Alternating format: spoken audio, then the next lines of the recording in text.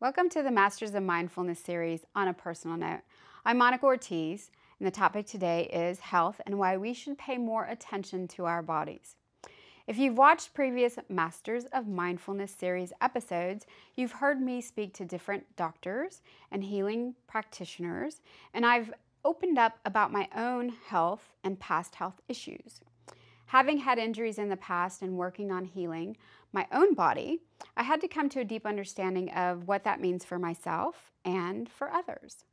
While I know sometimes it isn't easy, it is important if we want to live a healthy life.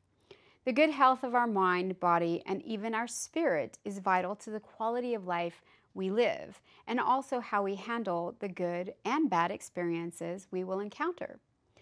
Your body is important, right? You do know that it is the only one you get. We should all understand how important our bodies are to us.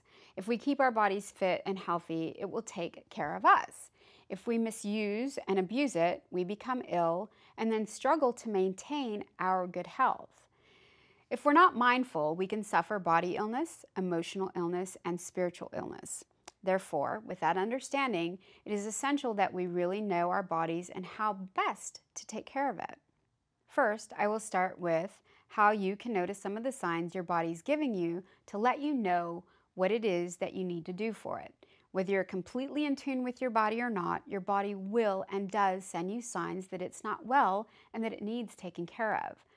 How do we miss these signs? Well, one of the common themes that I've found is that we're all so busy that we miss the signs we're given, or when we feel it isn't dire, we put it on the back burner with the thought of it'll go away or we'll take care of it later. Oddly enough, we do this with our bodies or our emotional or spiritual health, but we don't put off fixing the conveniences in our lives. For instance, think of this in terms of your car. When your check engine light comes on, what do? No matter how busy you are, you take the time to take it out to the mechanic and then listen to the mechanic's advice and pay to get the problem fixed. So when our check body light comes on, we need to stop and take care of it. You know when your body hurts you because you experience physical pain. A part of your body hurts and then it becomes challenging to move around. You know when you're experiencing emotional pain because you feel angry, sad, weepy, or disconnected from the people around you that you usually feel closest to. And you know when you're feeling spiritually challenged or frail because you feel disconnected from yourself. You know something is just not quite right, but you can't put your finger on it or the exact cause of your disconnection. Yes, I did use the word weepy a moment ago. Listen, we all cry and it's not a bad thing until we make it a bad thing. Crying is a wonderful emotional release when used properly, so it's okay to cry. Now let's discuss how to know the signs of illness and how to respond to them. When you are experiencing pain in any part of your body, stop for a moment and ask yourself a few questions. When did it start? Was it from a physical trauma? How did it start? What's the level of pain you're having? If you've had the same amount of pain in your body or in the same part of your body for more than 3 days, it might be a good idea to go have it checked. If you are experiencing constant migraines, it might be a good idea to have it checked. Again, watch for and listen to the signs your body is giving you and then don't wait to take care of it. Also, don't mask the pain with something else unhealthy. I have a client who had to do a big move and wasn't entirely happy about it. While it was very good for his career, which is what he wanted, he had to move farther from his family and friends, which didn't settle well with him. He stopped his workout routine and started eating very unhealthy foods and put on 15 pounds in 9 months. He then started telling me he was having aches and pains and telling me how he hadn't had that when he was back in the place he used to live and how his body was hurting him all the time. I sat and explained to him that his body was carrying around an extra 15 pounds and that it wasn't used to it and his body wasn't dealing with it very well. We worked really hard on the issue and his moving and his loneliness, and we got him into a better mindset and a workout routine again. Second, let's discuss learning how to keep fit and relaxed. We all have stress in our lives and we need to learn how to manage that stress. Stress produces cortisol, and too much cortisol in the body for prolonged lengths of time can cause rapid weight gain, mood swings, affect your immune function. It can cause high blood pressure and can seriously lower your sex drive. And I can go on and on with all of the negative effects that it has on your body. We all need to keep fit and stay relaxed. There have been many, many articles over the years of why it's important to have a physical routine in your life, how some type of cardio in your life is important, how drinking water and keeping hydrated is important, and how eating right is important. And in all of these different articles, there is advice on how much you should do, how much you shouldn't do, how much you should eat, not eat, things you should eat, not eat. I've learned that we are all different, and what works for one person may not work for another person. Each of us has to find what's right for us, what makes us feel good, and what doesn't work for us.